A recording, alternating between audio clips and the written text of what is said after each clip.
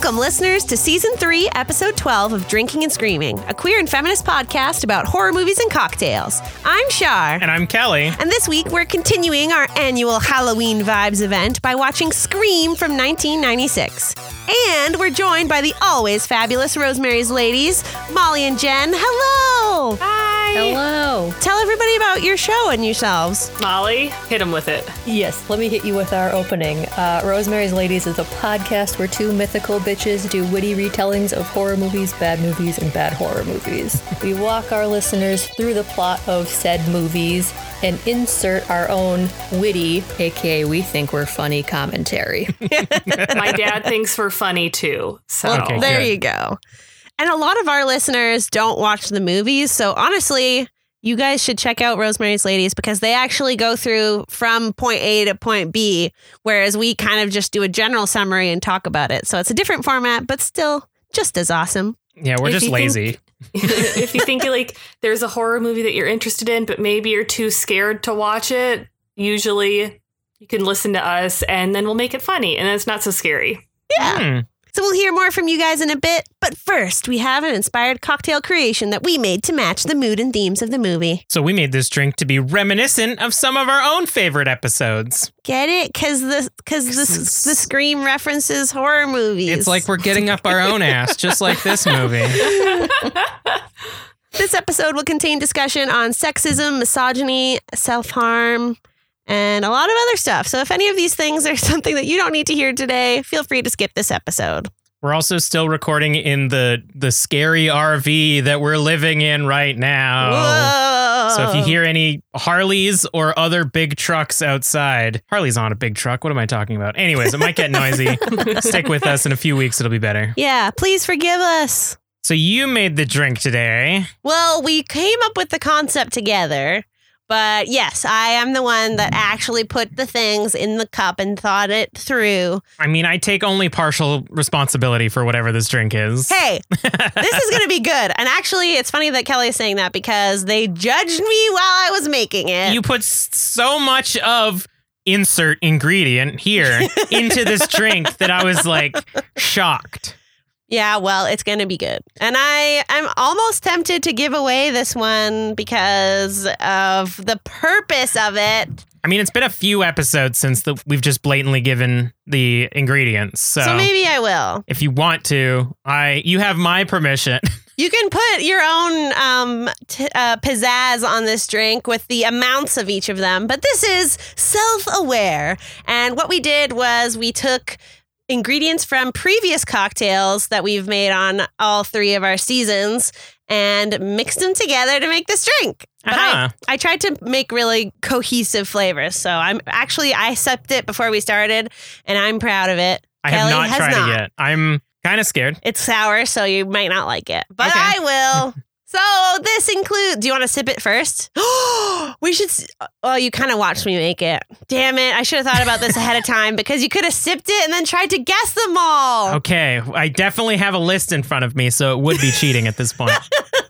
I'll sip it, and then as I process my feelings on the drink, you can say what's in it. Okay. So this has some chili vodka, which was from our episode of Us. I can't process it. I tried. It's so good. What are you talking about? The main ingredient is something that is not referencing anything else, which is cranberry juice, which I can't believe we've not used cranberry juice yet. We used pomegranate juice, I think, before, but I couldn't find any cranberry juice ones. Do you not like it? I'm dead. Keep going. It's sour. That's why they don't like it. So next, there's some sweet vermouth in there, which is from our Psycho episode, because fuck Alfred Hitchcock. Fuck you, Alfred Hitchcock. Then we've got some sprig of fresh mint from Predator, a slice of fresh lemon from It Follows, and a slight bit of rosewater from our Bride of Chucky episode. I like it. I'm happy. It's red. The color of it is actually like a dark, deep red. It kind of matches our logo. Yeah. It's sour. It's fruity. It's fresh. It's spicy. It's spicy. When you go to sip it, you get nose in your nose. You get mint in your nose. Okay. my first sip has passed. Now I'm afraid to sip it again. It's all I taste right now because my senses were overpowered. Is spicy cranberry. Yeah. It's like somebody put a habanero in delicious cranberry sauce for Thanksgiving. And then that wasn't even the ingredient that you thought I put too much of. No, definitely. I thought you put too much sweet vermouth in, but I was wrong. Apparently no amount of sweet vermouth could overpower the spicy cranberry in this. Yeah. You don't even smell the mint when you put it up to your face? Maybe, but the moment that it hit my nostrils, the burning sensation of the habanero really kicked that out. I'm happy. This might be one of those drinks where by the end of it, I'm able to take a sip without screaming, but I hope that since we are a podcast audio only format, I hope that people picture me taking a sip and then flopping to the ground and rolling around screaming as the general aesthetic of me drinking this drink. Which really was my goal, because that's what you'd be doing in this film, because Ghostface would be jumping at you. Yeah, and you'd be like, "Wah!" When Ghostface comes up behind me and stabs me, I'm rolling around on the lawn, screaming. Popping out a fake boob. Oh, wait. That was Scary Movie. That's the bad one. Yeah. So this week we watched Scream, which premiered on December 22nd, 1996. It's directed by Wes Craven and written by Kevin Williamson. Oh, boy. This film stars Neve Campbell as final girl Sydney Prescott, Courtney Cox as tabloid news reporter Gail Weathers, David Arquette as Sheriff's Deputy Dewey, and Matthew Lillard as Sydney's friend and half her worst enemy. This synopsis was written by listener and patron Sharky Kronk. Thank you. Pew, pew, pew, pew. You have to be excited even if your mouth is spicy. Yay! But this synopsis is actually amazing, so you gotta get with it. I'm with it. Are you with it? Yes. 90s reference? In the town of Woodsboro, no one can hear you yell. We are introduced to Sydney, a teenager who is reluctant to go to the next level with boyfriend Billy Loomis. She goes to school where police are investigating the murder of 2 students. Sydney's friends, Randy and Stuart, act flippantly about the killings, and Sydney leaves, her mother having been murdered a year previous. At home, Sydney receives a call from and is attacked by the Ghostface masked killer.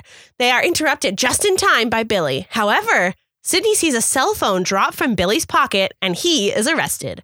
After a few hours at the police station, Sydney punches the allegedly parasitic reporter, Gail Weathers, and retreats to friend Tatum's house. Here, she receives another call from the killer, which exonerates Billy. Suspicion is cast all around.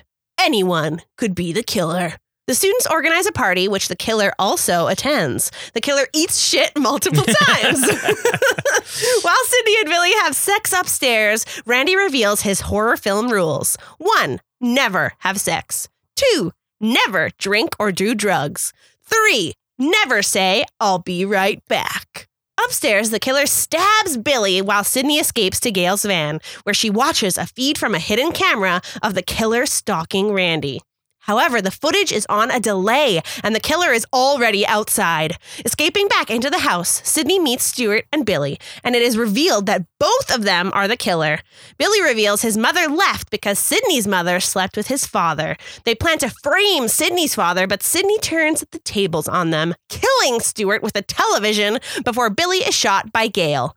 The film closes on Gail's news report as the camera pans over the bloodbath house. Hit me with that trailer audio. Hello? Hello. Who is this? You tell me your name, I'll tell you mine. I don't think so. Someone is playing a deadly game. It all began with a scream over 911. Someone who's seen one too many scary movies. Now, he's taken his love of fear Hello? Hello, Sydney. one step too far. There are certain rules that one must abide by in order to successfully survive a scary movie. Number 1, you can never have sex. Never, ever, ever, under any circumstances, say, "I'll be right back," because you won't be back. Get another beer. You want one? Yeah, sure. I'll be right back. not scared, are you? Scream. Finally, a decent trailer. God, it's been like, fuck, this entire season we've had bad trailer after bad trailer. Yeah, that one would get me in the mood to watch this movie, I think. Totally. Oh my God, you got to see Drew Barrymore in there a lot. I like that it was already very self-aware, wink. Yes. And it didn't give that much away. It just gave away the concept, which is it is a scary movie. Ooh. Yeah, and it did the thing that we wanted, which was describe all the rules in the trailer. So you're like, oh, I'm going to go into this movie already expecting those things now. Yeah. I had a little bit of a problem with the editing. Like, the cuts were really weird and, like, flashy. That's the 90s, Like, man. Every time it switched to a different scene, there was, like, a screen flash to switch, which was a bit much, but all right. I'll handle it, I suppose. I was a fan. Yeah. Man, I think I love Scream. You love that Scream. Again, it's every fucking time we watch a series, I'm like, this is the series I love. This is my favorite series. Oh, wait, that little doll is pretty cool, too. Oh, wait, that guy in a mask who doesn't talk is pretty all right. Uh-huh. That other guy in the mask who doesn't talk is pretty great, too. We'll be seeing some of them later this month. Ooh. Dun, dun, dun. Also, I'm not taking another drink because I want the transition between this section where we talk about the drink and then the section we recorded already with the guests to be smooth. So I don't want to go from me screaming because this drink hurts my face to then me talking normally. I mean, the movie is called Scream. Do you want me to scream before we transition to the guests? I think it's time for some discussion. Kelly, do you want to jump in? With my points about Scream. I really would love to hear them. Okay, well, first off, something that I noticed in like basically the first scene, or at least when the first character dies, is this music hits hard. It gets really intense when they find out that their daughter has died, to the degree that like it doesn't feel like a comedy movie anymore because it's very extremely dramatic music. Well, it is a horror movie, but also a bit funny. But what are you saying? You don't like the music? I don't know, because tonally it's weird that like the first scene is someone having like a trivia time about horror movies. A scary trivia time. Spooky trivia the best time. A scaredy facts section, if you will. And then like the moment that the parents are like, our daughter's dead, it goes into like this really dramatic scene. Yeah. It was just tonally weird. No, did nobody else pick up on that? Was everyone else okay? I was pretty fine okay. with it. Yeah. That was good. I don't know what you're talking about. We're all on the same page, so you're weird. I'm hot trash for this movie, so I will have nothing bad to say about it. Nice. Maybe what actually happened, you kind of talked about this before we started recording, that like watching this is so scene for scene scary movie that maybe my mind was just stuck. Yeah, they're definitely, they're like, especially like in the beginning, there were like so many scenes where I'm like, I feel like did this happen in Scary Movie? Or I was like waiting for something to be funny, and then I was like, oh, it wasn't funny.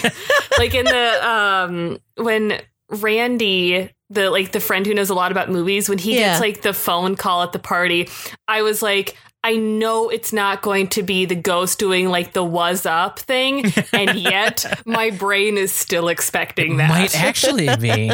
Yeah, I think that was it. Like the first murder was played relatively straight, and nobody got their silicone boobs ripped out by a knife. No, but she did run out into the street and almost get hit by a car. That's true. Nobody got flipped up in the air by getting hit by a car. So maybe that was it. I don't know. It just like, it felt like Wes Craven making like a spoof comedy horror movie, but then still use the same soundtrack from his other horror movies.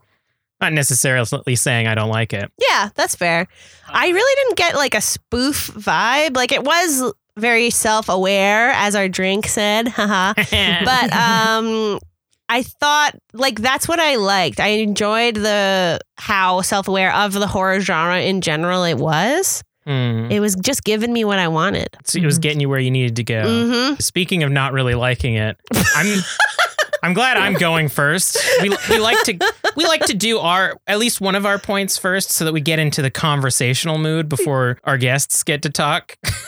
And mine are going to be both bad takes, and then y'all get to say your good points.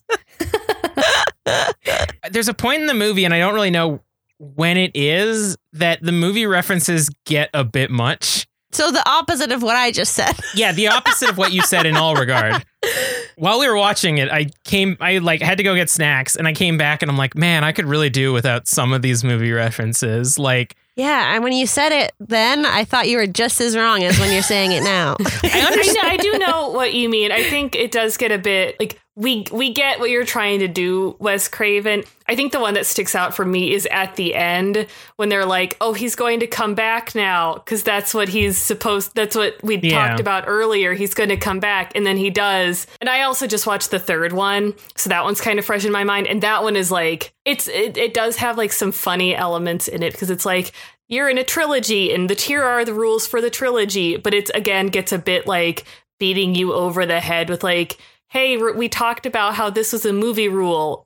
Remember this? Yeah, that's actually, I think that might have been one of the ones. Is like, it makes sense that Matthew Lillard and what's his face are both making movie references because the whole point is that they're like massacres supposed to be like, we like movies so much that it made us want to make our own in real life. But like, yeah, the moment that the one girl is in the garage and she's confronted Ghostface and it's like, no, please let me stay to the sequel. It's like, why are you talking like that? Which is almost like line for line from Scary Movie. Yeah. So are you also like, are you from Scary Movie coming to do a serious movie? Right. But she thought that at that point, she thought that she was just talking to Randy. Yeah, but it's still like, I don't know. I guess it's basically like saying, man, Freddy Krueger sure talked about dreams a lot. But I feel like for this movie, like, again, I'm biased because I'm trash for it. But isn't it like the first kind of horror movie that was like, we are very aware we're a horror movie and we're going to point out all these things. And then that kind of opened the floodgates for like more horror movies to kind of be self-referential. I think that's a good point because it is a movie that's 20 years old. So I think we do have to look at it in the lens of like, it was kind of like watching it now. We're like, okay, it's so obvious, like the tropes they're making fun of. But if you're like used to watching like the 80s horror movies, you're probably sitting there in the theater being like, oh my God, this is so funny. Like this is exactly every single 80s horror movie ever. Every Friday the 13th, every Nightmare on Elm Street, every whatever. That's true. I guess there was already probably like people coming in not really paying attention to the tropes that they've seen in other horror movies. So that being pointed out was probably also interesting, where it's like, oh, wow, yeah, they're right. Everybody does get up in the end and then need one last shot to the head before they stay down. Right. And like Randy's rules and all that. You're like, oh, yeah, they're always partying and the killer comes in and kills these people. And, there's always the quote virgin or, the final girl or whatever. Right. So I think I'm sure we'll talk about Cabin in the Woods a little bit because I think Cabin in the Woods was like, it was just like a sort of later, maybe more, I don't want to say advanced, but like, it's the same thing. Like they took the same tropes of like, here's what you can't do. Here's like the same characters. And then they just kind of like took it a step further. Yeah, totally. Yeah, that makes sense. Maybe I just have trash opinions and I don't know. I this was a movie that I was like, I really like Scream. And then as I was like writing down notes and comments, I was like, I have a lot of criticisms of this movie. Oh, God.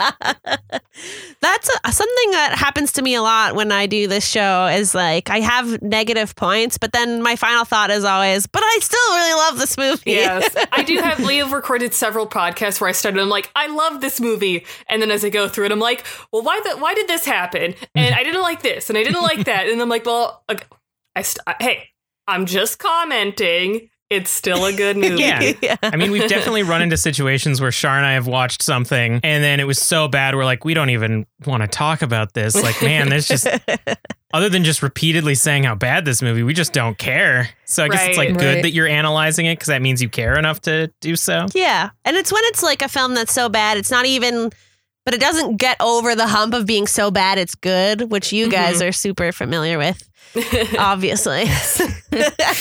Anyways, those are my two trash takes. Molly, what are your very good takes? Okay. Well, so I've seen this movie 525,600 times. I love that song.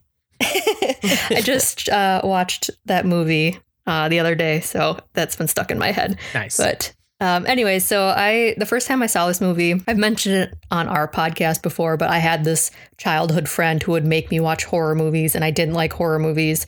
And this was one of them, but I actually loved it because it wasn't, I don't know, it was different from like watching, like Jason or Freddy or something. I don't know what it was, but the 90s vibes of this movie just give me so much life. So I decided for this time when I watched it, I've never watched the director commentary. And so that's what I watched. I'm jealous. Yes. So basically my thoughts is because I just love this movie. That's all I'm going to say about it is I have some behind the scenes things and I checked your guys' behind the scenes facts and I eliminated anything you already have. It says don't read the behind the scenes facts. It specifically says don't read it in the Google Doc. Well, I had to. Otherwise, I didn't want to step on toes. So no, this is good. This is the one time we're very self-aware in the podcast too. So we know when it's okay to break the rules. So let's see here. So the opening scene with Drew Barrymore is an homage to When a Stranger Calls, apparently. Cool. Yeah. I'm just sad that they never said the call's coming from inside the house. Yeah. Yeah. So I don't know if you guys remember, but in that opening scene, like the TV screen is on in the background. It's like the blue TV screen that back in the day, before you hit play on a VHS. Yeah. It's sitting there. And Wes Craven was like, oh, it signifies, the movie is about to begin, both for the audience and for Drew Barrymore. So I mean, the movie's about to end for her. Yeah. Yeah. There are so many Dutch angles. I just want to make note of that because I love a good Dutch angle. And the other thing I love about this movie is like the quick writing and humor. So like when Sydney is like, oh, I used to sit next to Drew Barrymore in English, and Tatum was like, not anymore. It's like those kind of like one-off lines where it's still kind of being humorous, I guess. But it's also in a way that's so believable in conversation. Like people would speak like that. Yeah. Right. Live her alone. For sure. Yeah. Come on, live her alone. It's a joke. So when they're in the cop station after Billy is arrested, he says one of my favorite lines is when he's like, I didn't kill anybody. His accent in the movie is just chef kisses. But the name of the costume is called Father Death because they wanted to make the audience think that it might have been Sydney's dad who was the killer. Oh. Is it like labeled when he pulls out the like, it's in every five and dime? Yep. But it's like in the very top corner and like I've never noticed it before. So it's I've never noticed that either. Away. Yeah. Cool. My other note is I miss video stores. Yeah. Only time that's... What was that? I was going to say, watching that video store scene, I missed hanging out with people in public spaces. I know. That too. That. The one time Skeet Ulrich is actually playing the killer is after... Wait, is it Ulrich or Ulrich? I don't know. Skeet. I say Ulrich. Okay, we're on a first name basis. We're friends. Yeah, it's fine. Steve. Skeet and I go way back. Okay. Guys, he was so cute in this movie. I'm sorry. Really? Oh, he's so... Was it just me? Wait, I wrote down several notes. I was like, damn. He's so oily. I think it's good. Yeah, I'm a fan of him. That too. hair was so bad. I was gonna say the greasy hair. Like he's cute, but that greasy hair. He just needed a shower. Okay, it was very 90s. He's in Riverdale, right? Yeah, is he? Yeah. We don't watch that show. He's Joe the Kid's dad, and then he showed up, and I was like, damn. Oh yeah, I mean, good. He's got strong daddy energies now. He does. But the one time that he's playing the killer is when Randy is drunk on the couch saying to the TV, he's behind you. Oh, yeah. And he's slowly approaching. Yeah. And then the other fun fact that I have from the commentary is apparently Skeet had open heart surgery when he was a kid. And he has something metal in his chest that if you touch it, it's excruciatingly painful. So they padded him up for the scene where Sydney comes out of the closet and stabs him with an umbrella. But the stunt gal was wearing the Scream mask, and so she couldn't see, and she actually stabbed him in that plate. And so when he falls and like his reaction on the ground in pain is actual pain. Real. Oh boy.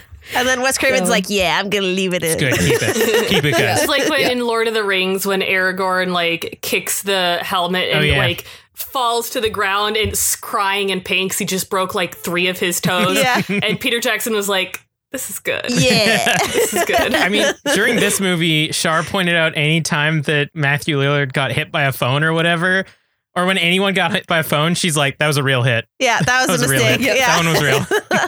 I know at the end, this is probably in the trivia, but like when Skeet Ulrich like throws Skeet, excuse me. Yeah, Mr. Ulrich is his dad's name. When Skeet like throws the phone at him and hits him, and he's like, "Ow, you hit me, you dick." That was like an improv line. Yeah. Which I was like, I appreciate Matthew Lillard so much. Yeah. Like, I mean, he's Shaggy for me. Yes, and like, us too. there's so many roles he was in where I'm like, oh, he's actually like a really good actor too. Yeah. Yeah. I mean, speaking of being on first name basis with somebody, Kelly. What, Mr. Lillard? Yeah. I never met him. He teaches acting at my old school. That's so cool. So it's like 1 degree away of Kevin Bacon, except 1 degree away from Yeah, I have to talk to the administration of my school to talk I don't to play teachers. I don't play 6 degrees of Kevin Bacon. I only play 6 degrees of Matthew Lillard. Yeah. 'Cause I guess I'm like 2 degrees then. That's a good degree to be Yeah. away. That's Yeah. pretty good. That's pretty close. Mm-hmm. Speaking of daddy energy now. Oh, my. So yeah, those are my facts. I love this movie. The second one is not my favorite one. I also want to just say that it's Scream trilogy. There's no such thing as the 4th movie or this piece of trash 5th movie coming out. It's only a trilogy. Thank you and good night. You don't think that you're not even going to give the 5th one a chance? Probably I not. will. It's I'll got give it a Courtney chance. Cox. And Yeah. Dewey is coming back too. I don't know what his name is. Arquette. Something Arquette. I kept David calling Arquette. him Doofy in this also, like as per Scary Movie. Yep. Is his name Dewey in Scary Movie as well? It's Doofy. Doofy. Woof. Woofaloofs. Ah, yeah. It's time for Whispers from Beyond. First of all, we have a Twitter message from a dear listener and patron. Red_Rebellious on Twitter says, I'm just listening to Drink and Scream's episode about The Purge. I really enjoy those films and that universe in general, and I could talk for ages about why they're not just slasher/torture porn. But I shan't right now. Instead, I'm going to rewatch season 2 of The Purge TV show. If you've not seen them yet, Kelly and Shar, you might enjoy them as they go deep into the lore of the films. The first season follows several groups through a purge night, and the second follows different groups the 364 days between purges. Oh, thank God. Those were the interesting parts that I wanted from The Purge. I mean, I'm looking forward to that. I really would love to see that. It's on our growing list of spoopy things to watch. But thanks, Red Rebellious. Our next one is from Kaylin Arnold. They wrote us a review on Apple Podcasts. They rated us 5 stars and said, so much fun. Thank you. We're only going to read ones that rate us 5 stars. You hear that? This podcast is very engaging, and it's pleasant to listen to hosts that are passionate about what they are talking about. You can tell that Charlene and Kelly take their time to research the film, in which they provide an excellent and thoughtful discussion for their viewers to listen to. I will definitely continue to listen to this podcast, and I am glad I found it. Aw, we're What? glad you found it too. Yeah. Woohoo! Thanks for all the kind words. And last but not least, we wanted to give a shout out to another patron of ours, Erica, who upped her pledge. Woo! Woo! We're so much closer to getting to our goal for having movie nights with all our listeners. So if we get to $150 a month, then we will just watch some dang movies with y'all. And we'll have chats, we'll get to talk. We'll get some drinks, we'll do some screaming. Maybe make some Jiffy Pop. I love Jiffy Pop. Until it explodes. Charlton. Are you trying to say my name? Yeah, what's it? How do you pronounce your full name? name? Charlton? No. Charlton. Can I call you that? Sure. Oh boy. My first thought, I guess I kind of could have brought this up when you were talking about the music at the beginning and how you felt like it was kind of weird. Because mine is that this isn't the first time I've watched this, but I'm still so surprised every time Drew Barrymore dies within like the first 10 minutes of this film, because she's such a big star that it's kind of one of those things that you like least expect it. Like obviously, this is the start of the movie, so it's like we'll see where she goes, but like we'll be following her for the entire thing. But Nope. Yeah, and that's what like Wes Craven wanted with the reaction is like the audience to be like, "There's no way that Drew Barrymore's going to die in the first 2 minutes of this movie." Yeah, exactly. And then she dies pretty brutally. Yeah. This is a movie I would have really loved to see, like, people like seeing in theaters, like just to see their reaction of like seeing her get killed and then seeing like trying to figure out who the killer is and then the reaction of like the eventual reveal of who the killer is. Totally. And then the killer's just stabbing each other. And right. And I mean, Drew was actually supposed to be Sydney, but then she was like, "Nah, put me in as the bitch that dies first. It'll be great. No one will expect it." But I thought that it was interesting because this movie is so like self-aware and like referencing so many other horror films. So I don't know why I'm surprised that Drew Barrymore died, because it's exactly what Psycho did with Janet Leigh back in the day. Oh, yeah. That's true. That's very true. We also watched Trick or Treat this season, and in the first scene, like a big name actress dies, and Shara, you were like, wait. I was like, what? She's like a huge name actress. Why did she die so early? Yeah. At least she shows up later in the movie, though. Yeah. Such a good movie. Not Drew Did you guys Barrymore, like though. Trick or Treat, though? So good. So good. People will have already heard it by this point. Lady Werewolves. We want a full movie of Lady Werewolves. Yes! That was like so good. Yeah. What a surprise, too, for me. Apparently, I never can see twists coming. I'm like, what? And then my last thing was that it's actually something that I don't think we talk about a lot on our show, which is kind of shocking because we're supposed to be queer and feminist. Supposed to be. Whatever. But the Bechdel test, this movie passes it so many times. Woo. There's like a lot of scenes of Sydney and Gail, like Sydney and Tatum talking, and there's a lot of drama with like Sydney's mother's death that they talk about, and like the whole scene where Sydney punches Gail, that's all not about men, and there's like no men there. Which is awesome. And then there's also the idea of the final girl in this film not being a virgin, which I think is really cool because I like to be sex positive. And I think that defining a woman's value by whether or not a man has slept with her is bullshit. Right. So I was really excited about that. Everyone dies regardless of whether they've been boned or not. Right. You need to learn that everyone dies and we're all doomed regardless.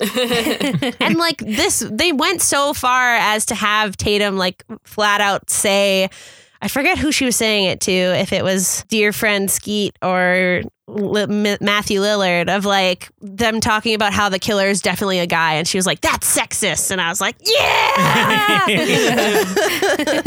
Yeah, Mr. Lillard's like, women can't do it. They're not strong enough. Oh, yeah. He's like, they're not strong enough, or they like don't have the stomach for like the bloody killing or whatever. Yeah. It's like, I'm with Tatum. I can destroy you. Yeah.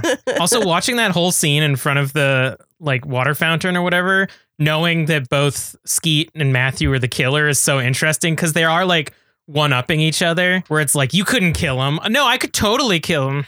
Yeah. And it also Right. was like totally giving me the vibes or like flashbacks of Scary Movie again, which is like the total opposite vibe of this scene that is so feminist in this film. And in the other one, it was like woman beating and it was supposed to be funny. That was bad. Why did we ever watch Scary Movie? I don't know. It was I said it. funny when I was 12. It was my suggestion. I do, Kelly, like you were saying about them, like knowing they're the killers at the water fountain scene. It's all interesting because like they're also like kind of like poking accusations at each other a little bit. Like, well, where were you last night, Skeet? Well, I couldn't have done it. I was over at so and so's. Where were you last night, Matthew Lillard? Yeah, and I'm like knowing they're the killers. I guess they're just like, we gotta accuse each other, I guess. There's also like, the level of like toxic masculinity where it's like, no, I was the one that killed him that night. Don't take that away from me. Like, I'm stronger than you and managed to kill Steve, the quarterback or whatever. Well, and going off that, Char, sorry, I can wait until No, I'm done. My point's done. Go for it.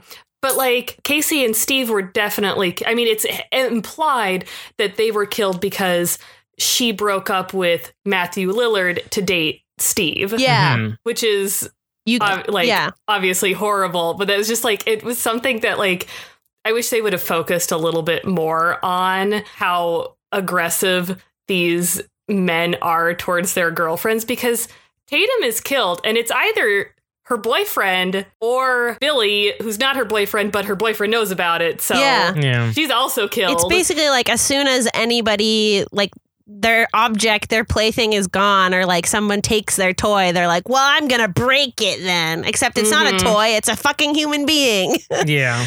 Yeah, because they're like, his whole reason they did it was originally was because her mom was sleeping with his dad and his mom left. And this totally goes into, I think, one of Jen's points. Oh, well, never mind then. I'm just going to read what I wrote down on the notes. I'm just going to shut up now. The saying, there is no motivation, that's what makes it scarier. It makes no sense when you follow it up with motivation 30 seconds later. And why would Sydney's father kill Casey, Steve, and the high school principal? And do they not realize that police officers can tell height based on stab wound angle? They would know that Stu and Billy had not been stabbed by the same person. And why did Stu kill Tatum? Or why did Billy kill Tatum? I don't know. Also, why did he decide to kill Sydney's mom after dating Sydney for a year? Why did Sydney not trust Randy? She saw a live feed of the killer behind him and about to attack him. So many questions. So many questions. That was one of my questions, is like at the end when it's like, it's Randy and Stu and they're like, he's the killer. No, he's the killer. And she's like, screw you both. I was like, you literally like 5 minutes ago, you just were like, Randy, there's a killer behind you. Yeah. And she obviously she had no idea that there were two of them. So that wasn't even like crossing her mind. But I was like, you just saw him about to die. How do you not trust him? So Sydney? True. There's a lot of tension going on. She can't keep everything straight in the moment. She's very stressed out. Oh, man. Adrenaline is pumping. Yeah. And like talking about how Billy is just a fucking dick, telling her to just get over her mom's like brutal rape and murder. It's been a year. He's like, come on. Just get over it.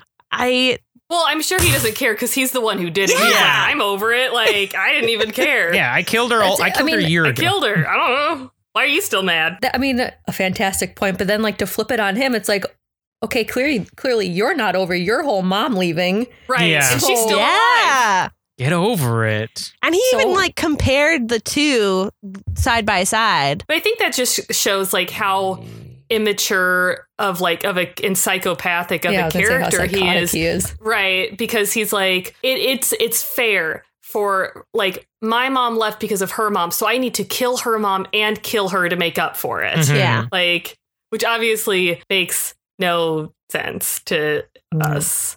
I just also thought it was weird that it was like they'd already been dating for a year when he killed her mother. He knew her mom. Like, he must have met her, had dinner with her.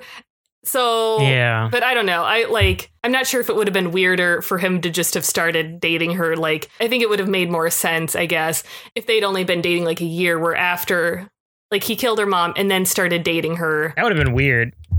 I guess I know. That'd be like his motivation to kill her because he thinks that she's somehow also related.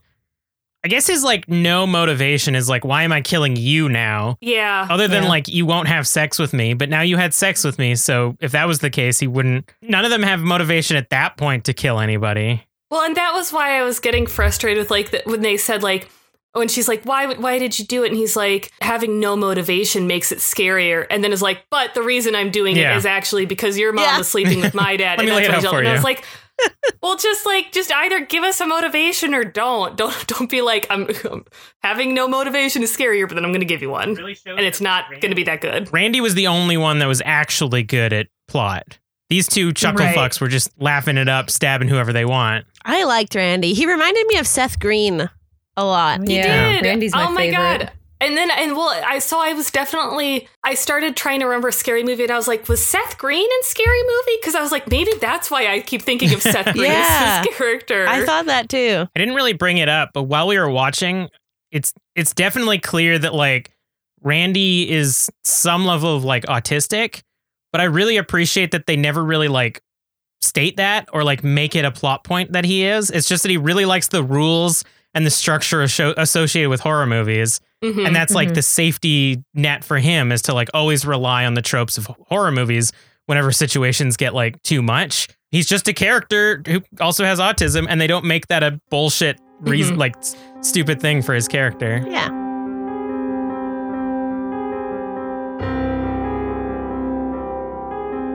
We're going to take a moment to talk about our socials and sponsors. Chara's hosting a super cool queer and feminist Dungeons & Dragons 5th edition actual play podcast. Whoa! Check out the promo right here. In a world. No, just kidding. Play the real one. In the making? Tabletop Titties is a new Dungeons & Dragons 5th edition actual play podcast run entirely by people of marginalized genders. Join me, Dungeon Master Charlene Bear, and my 4 Chaos Demons as they attempt to survive the Wildwell Trials in Tabletop Titties' first homebrew campaign. A fight to the death. A test of skills and ability. A conspiracy theory for rebellion in the making. But also, feel the pain of my fist if you touch my cat. Darling, it just fits your style. Are you a paladin? 'Cause I'm smitten. Don't follow me! I don't know what I'm doing! Tabletop Titties, available live on Twitch and wherever you get your podcasts. For more information, follow us on social media at Tabletop Titties or visit our website, www.tabletoptitties.com. That's Tabletop Titties, with 2 Ds if you know what I mean. All the information you could ever need about us, including merch, is on our website, www.drinkingandscreaming.com. If you want to help support the show and get some awesome rewards like stickers, coasters, bonus episodes, and more, go to patreon.com/drinkandscream. That's where you can vote on our Patreon polls to tell us what we should watch next, and listen to our new bonus series called Pre-Fear, where we chat about the movies we haven't seen yet right before we watch them for the podcast. Whoa! Wow! We've seen Scream too many times, though, so we didn't do that for this one. But we are going to be watching Beetlejuice at the end of the month because that is the Patreon voted on episode. Whoa. You guys decided and we're going to do it. I took another sip of the drink. Because it's amazing. It's just sitting there. Yeah, you got to do it. This season of Drinking and Screaming is sponsored by Evil Amy's Terror Shop, who provided us with some amazing goodies to talk about on our episodes. Today, I'm going to chat about one of their enamel pins. It's The Shining pin that says Overlook Hotel on it, and the background is the hallway carpet design. You scared me there for a sec. That's the point. We're a spooky show. Here's Char. You can buy their products. They ship globally at evilamysterrorshop.com. We're also sponsored by Liz's Horrifying Candle Co. We're waiting on some brand new scents for fall, and our candles are so good that the 2020 summer scents are currently sold out. When the fall scents are ready, we'll let you know. These candles will be available for purchase at horrorcandles.com with the code DRINKSCREAM10 for 10% off your first order of 3 or more. These bad boys are handmade with soy wax, which makes them safe for your own little fur babies. Woo! Yeah, we want to keep our buddies safe, so we don't use petroleum candles, because that's like smoking cigarettes right into his face. You can follow us on Instagram and Twitter at drink_scream, on Facebook at Drink and Scream, and you can email us at drinkingandscreaming@gmail.com. Molly, Jen, tell everyone where they can find you. You can find us on Facebook, Instagram, and Twitter, where we let you know at the beginning of each month what our new theme is. We've been doing themes every month. We also let you know every Friday what episode is coming out next on Sundays. And the last episode of every month, we pick 2 different movies from the genre and then ask people to vote on it. And whatever gets the most reviews, we will do. Super cool. And what's your social media tag? Just start typing in Rosemary's Ladies and we'll pop up. We had to do different things. And if you go on the website, everything is like linked below. Nice. I love your art too for your cover with your spooky dog. Do you listen to horror podcasts? Yeah. Well, let's go back to your favorite one. Oh, my last point, other than my 15 beefs with the plot. Where was I know her father was going on like a business trip. And then they kidnapped him along the way? I think he never got there, yeah. Yeah. Because the thing that confused me is, like, when she's attacked for the first time, she's at the police station, and Dewey's like, okay, where's your dad staying? And she's like, it's the Hilton, wherever. And they're like, well, they don't have any record of him. So I was like, where was her, like, that just the way they said it was like they don't even have like a reservation, like nothing in his name. So I'm like, where was he going? I think they said it that way specifically to make you think that he was the killer. That's true. They probably did, but then it just left me with questions of like, well, I know he's not the killer. So like, what was he doing? Yeah, they canceled his reservation, or he's in a motel. They could have just made up something like, oh, he's been seeing a woman, but he didn't think Sydney was ready for it. It would have been so easy for them to just throw in another line. But I mean, I do love all of the self-referential tropes. I mean, you know, you can't drink or do drugs, you can't have sex, and you can never say, I'll be right back. Dun, dun, dun. Dun, dun, dun. Which Matthew Lillard says a couple times. And but then he does die. Yeah, exactly. So I mean, I do like that they keep it up. Like even the characters who like say it jokingly, like I think they all end up dying. Yeah, I think so too. Oh, also, can we talk real quick about Courtney Cox's like lime green suit? Yes. I loved it. I was like, this is like peak 1990s news journalism, and I'm here for it. Yeah. I appreciate it. Man. I also liked that her hair, ironically, was kind of the Rachel. Oh, yeah. True. I thought she could work a bit more on her newscaster voice. That's true. The way, you know, like people who are delivering the news have their certain way of fluctuating the... Yeah, they have like a certain cadence. Yeah. Like, and it just wasn't like, spot on for me. Cronkite. She's just kind of talking like normal instead of being like, hello, this is Gail Weathers with so-and-so news. I'm here with Dewey, what's his face, from the police department. I'm here with my husband. Right. Time for the new dorky segment. Go for it. It's time to open the Reconomicon. Scary sounds. My recommendation is I Know What You Did Last Summer from 1997 because it has very similar like mystery and horror themes and like the creepy phone calls and of course the late 90s feel. Whoa. Jen, what do you recommend? I recommend, so I was just going off of if you like other sort of self-referential or like the movies that like are like, yeah, the horror movies, these are the tropes of the horror movies and we're kind of going to make fun of them. Cabin in the Woods and Behind the Mask, The Rise of Leslie Vernon. Well, what a very interesting second movie that you brought up there. And I'm very excited about that because depending on when this episode comes out, we will be recording, or we will have already recorded an episode with Drinking and Screaming with all of us watching Behind the Mask, The Rise of Leslie Vernon, which you can find over at our channel. Ooh, that sounds good and fun to listen to. Definitely. Go subscribe to Rosemary's Ladies. I just put down American Horror Story 1984 is a really good season of American Horror Story. It's like a horror movie based in the 80s, and it's pretty campy, and it's like got the characters, and it's got this banging 80s soundtrack. I wouldn't say it's like super self-referential, but it's on the same kind of scale as Scream. So yeah, that's what I'm going to recommend. We really need to get into American Horror Story. People keep telling us how good it is. It's not that I don't believe you. I'm just so busy. So dang busy. My recommendation is awful, and I apologize, but I recommend Halloween H2O.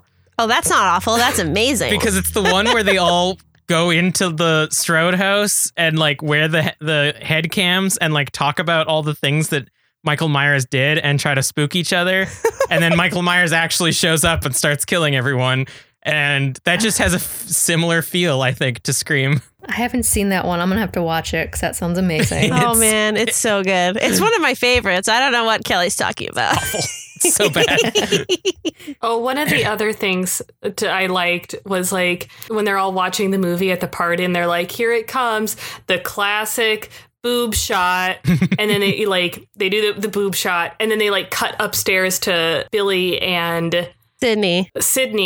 And it's like they're about to do it, but then they don't show it. And it's like, okay, I like that stuff where they're like, you know, continuing to like sort of reverse the tropes and not play into them specifically. Yeah, super cool. All right. Dorky segment number 2. It's time for Scaredy Facts.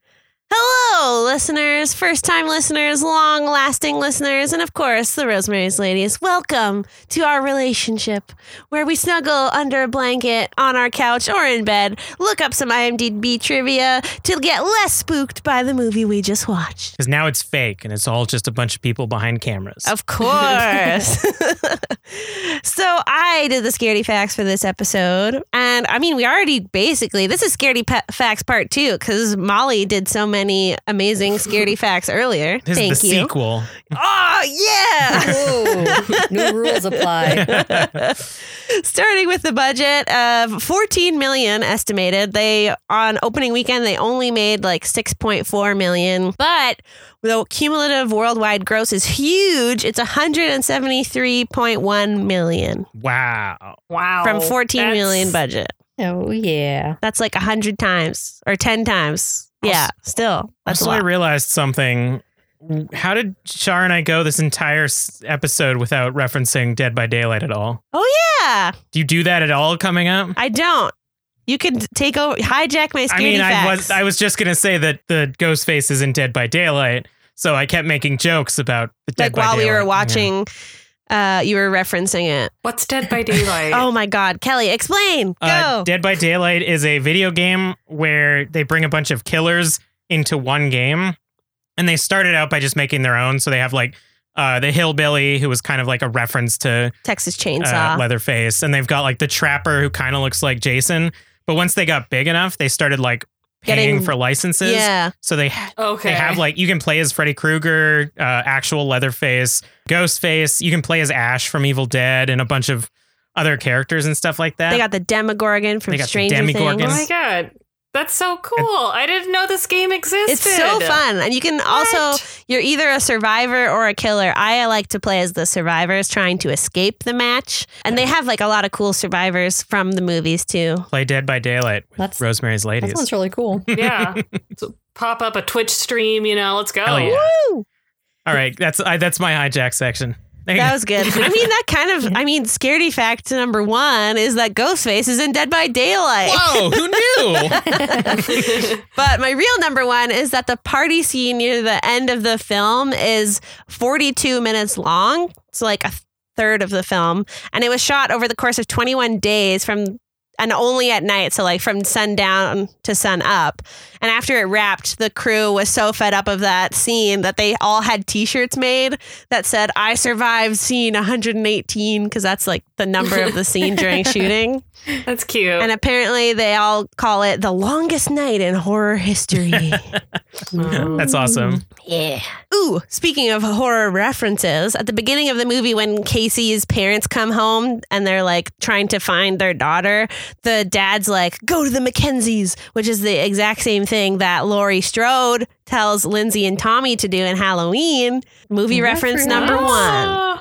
And movie reference number 2, when Billy sneaks into Sydney's room, he mentioned that he was watching The Exorcist from 1973, which ironically, Linda Blair, who plays Regan, which is the kid whose like head turns around in The Exorcist, she has a cameo in this movie. She's a reporter. Oh yeah, you pointed that out to me. Yeah, when all the reporters are outside of the school. It's like a 5-second thing. I've never noticed that before. Shar had a really hard time not pointing out Scaredy Facts as we were watching the movie. Because I did it like right before, because I had already seen it and I wanted to be able to send it to you guys, the document. But yeah, and then watching it, I couldn't hold it in. I had to tell you as it was happening. So you did your own director commentary. Yeah, it was good. Except it was if the directors were like, "I can't tell you this part, but I'm going to tell you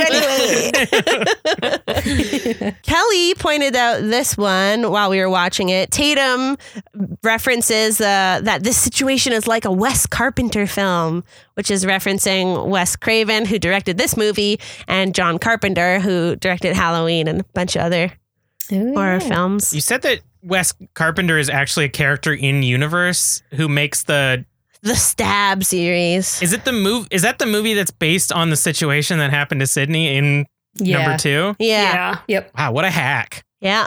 That Wes Carpenter. Oof. Well, that happens just so much because even in like Gail Weathers is making money off of her mom's death Bunch of by hacks. selling books. Yeah. The worst. Ugh. Fun fact number, I don't know. This scaredy fact is interesting because we kept talking about how amazing Matthew Lillard is, but he was just at the audition by chance. He was cast as Stu by chance after accompanying his then girlfriend to an unrelated audition taking place elsewhere in the same building. Somehow the casting director, Lisa Beach, just like passed by him in the hallway and asked him to audition because he just like looked like he would fit the role, and he auditioned with incredible ferocity that got him the part. Did he do that thing where he sticked out his tongue a lot? I don't know. I wasn't there. He does that a lot in this movie. That's the way to get discovered. Is just you're walking in a building being like, hey, want to be in a movie? Yeah. That's the dream. But not in a creepy way. I don't know. The way you said it, like, hey, you want to be in a movie? I would be like, no, get the hell away from me. I should also let you know that I totally did finger guns when I said that. So Drew Barrymore and Neve Campbell didn't actually meet Roger Jackson, who's the actor that played the voice before shooting started. Whenever they were talking to the phone, on the phone to the killer, they're actually speaking to him, and they hadn't met him in person. In fact, none of the cast met him. Craven thought that would be better to bring out the shock reactions he needed from everyone when they heard his spooky voice. It's interesting that they didn't actually just use the actors using that like voice modulator that they showed. Yeah, no, it was a real person. Huh. I guess it would have given it away if anyone like recognized that the voice sounded like either Matthew Lillard or Skeet. Yeah. Mm-hmm. The voice modular they got was very advanced because it was like it sounded perfect. And it changed everybody's voice to be the same, to sound the exact same. Except when Sydney uses it on the phone. They must have spent so much money on this. One of the trivia facts I read was kind of odd because it said the use of caller ID increased more than threefold after the release of this film. And I'm like kind of judging this factoid because was that really because of this movie, or was that just because technology was better? And now who doesn't have caller ID on their cell? Little column A, little column B. I mean, there's like, I would not be surprised if people saw this was like, oh, that, we've been thinking about that caller ID, but like, it just makes sense now. I feel like horror movies take the claim for a lot of stuff like that. Like, I imagine there's a fact about, like, after The Ring came out, people stopped using VHS for a while because they were scared. And then Blu-ray or DVD arrived. Yeah. It's harder to get a disease onto Blu-ray. Yeah. During production, Ghostface's signature black robe was going to be white to make him appear even more like a ghost. Oops. But then, no. you know where this is going. Oh no, oops. This was changed in fear of people comparing the costume to the Ku Klux Klan. Oops. I think they made the right call with that. Yeah. Oops. But it's such an iconic outfit now. Like, I went when in elementary school when it was like a big deal to dress up all the time for every Halloween. This costume never failed to arrive on the playground. Oh, yeah. Mm-hmm. I thought that it would be important to document all the rules that are stated in this film in case people are curious. Ooh. So there are 6 of them. Number 1, you will not survive if you have sex. I'm dead already. Number 2, me too. You will not survive if you drink or do drugs. I would die right now. Double dead. Number 3, you will not survive if you say, I'll be right back. I do that in an Arnie voice all the time. But if you do it in an Arnie voice, like, do you get to come back? Because he does come back. So like, maybe if you do it, I think if you do it in an Arnold voice, it's like, it's safe. It's cool. Yeah. Okay, good. It's safe. So you can only say, I'll be right back if you say it like Arnold Schwarzenegger. Okay. Good. So I'm 1 for 3 then. 4, everyone is a suspect. That's kind of like, doesn't really help you survive. You all did it. Oh, all 3 of you. We're all working together. That's what it is. Number 5, you will not survive if you ask, who's there? And number 6, you will not survive if you go out to investigate a strange noise. So if something happens, just ignore it. Everything will be fine. I did that in my old house, though.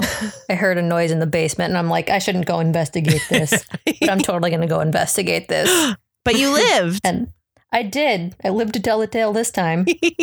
This time, yeah. What was that sound? Who's there? Okay, I only Monks on my have floorboards. a few more. Apparently, this is the only slasher franchise where the original director helms every movie in the entire franchise. Apparently, that's never happened before or since. Classic Wes Craven. Apparently, which I'm R.I.P. I'm so surprised. I mean, you really run into that a lot where it's like, oh man, like 2 or 3 of the Halloween movies are good. Yeah. Or like a handful of Friday the 13th movies are good. I think a handful is being generous. The one in space. The one with the psychic girl. Yeah, it's only Jason X is the only good one, to be honest. I like the third one with the kid that's like the actor that's doing all the prop makeup. Oh yeah, when he actually gets the mask. Yeah, that one's good. Oh, yeah. I like that one where he's like, it's me. It's Jason. Remember me? I do like, Molly, you'll have to remind me which one it is. I think it's maybe the second one where the final girl is like, it's Mother, Jason. You've been a very good boy. I like when they do when they're like, okay, you're being smart. Yeah. About this. I think that's the second one. Second one, yeah. Yeah. Jason. Oh, no. Come Yeah. to Mother's mommy. talking to you. We've Yeah, out it's of definitely order. second one. And then my phone one, I already said when he gets smacked in the face, it's really him getting smacked in the face with the phone. Poor Matthew Lillard. So Do you have why that happened? no, tell me. In the director commentary, they were saying that Skeet's hand was so sticky from the fake blood that it stuck to his hand. So like when he went to go throw it on the counter, it like completely missed and hit Matthew Lillard in the Hit head. the head with a phone, you dick. Yeah.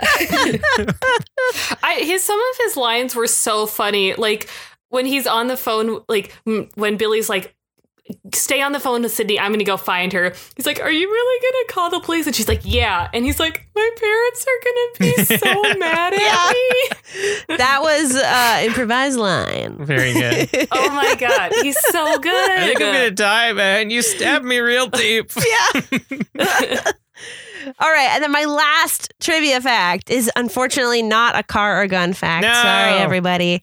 But this is mind blowing to me because director of photography Mark Irwin was fired a week before shooting was supposed to end for this movie. And it's because Wes Craven watched the dailies, which is when they like converge the sound and visual footage of the day, and he found that it was out of focus and totally unusable. So then he told Irwin to just fire and replace all his camera crew. And Mark Irwin was being a good boss and was like, well, if you do that, you're going to have to fire me too. And so then And Wes Craven called they him just up. did. Yeah. Oh boy. I mean, I don't know anything about working, like filming, but wouldn't you like notice that as a camera person? Like, especially if it's like, how did it take them this long to notice exactly. I don't know. But That's that's why a you gotta big, fire him. big expensive mistake for sure. it? Yeah. Oh, yeah. Stab victim's last wound or last words. What are you gonna do? Stab me? And that's it. It's time for final thoughts. Kelly, do you got one? I do. My final thoughts are every time we watch a franchise, it's like, man, I want to watch the next one. And I think Scream is the one that we have never actually finished with like full intent of finishing. Yeah. I think we made it past 2 and that was about it. So my final thought is that I want to watch the rest of the franchise, even though apparently only 3 exist. Question mark. That's only 3. I know Molly Cold hard hates facts. Molly maintains the 4th one doesn't exist. I would like to just say that the 4th one has much better reviews and ratings than the 3rd one. Oh. Does Some not matter. drama with the Emma Rosemary's Roberts is in Lady. it. That should say enough. Molly, do you have a final thought for us? My final thought is this is a must-watch trilogy for the Halloween season. Totally. I believe they're on Netflix, so Nice. anybody can watch them on Netflix. I think they're on Shudder. Yeah. Shudder too. Yeah, that's where we watched ours. I paid for it. Well, I mean, I should have just like bought the set, so it's kind of on me. And yeah, I love this series. Again, like I keep saying, it is a trilogy. I'm very curious to see why it has such good ratings, the 4th movie, because Emma Roberts is in it and the plot is really stupid and the motivation is really stupid for the killer. Oh, So yeah, watch this movie. I mean, it's scarier not to have motivation, right, guys? Yeah. But my motivation Yeah, here's my is motivation. blah, blah, blah, blah.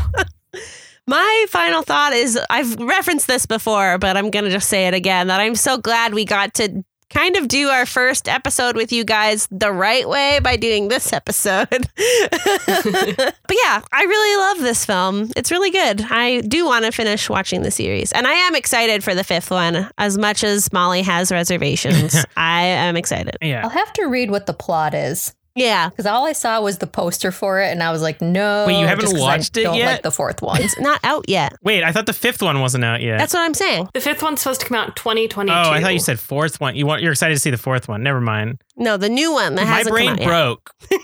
yet. Jen, final thought. I like this movie. As many questions as I had about like the motivations and the plots and stuff, I still like this movie. I still think it's a very good movie, especially for being like the first very self-referential, like making fun of the 80s horror tropes ones. If you guys, another recommendation that I just thought of, because you were talking about watching the Scream series.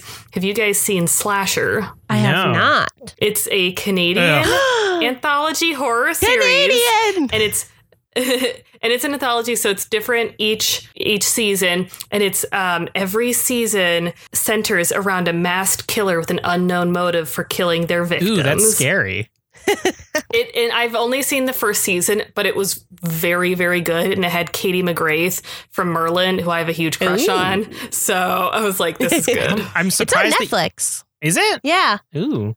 I'm surprised that you can say good and Canadian series in one breath. That's true. We don't have very good. There's a Canadian stank, I like to say, on a lot of our productions, but I'll give it a chance.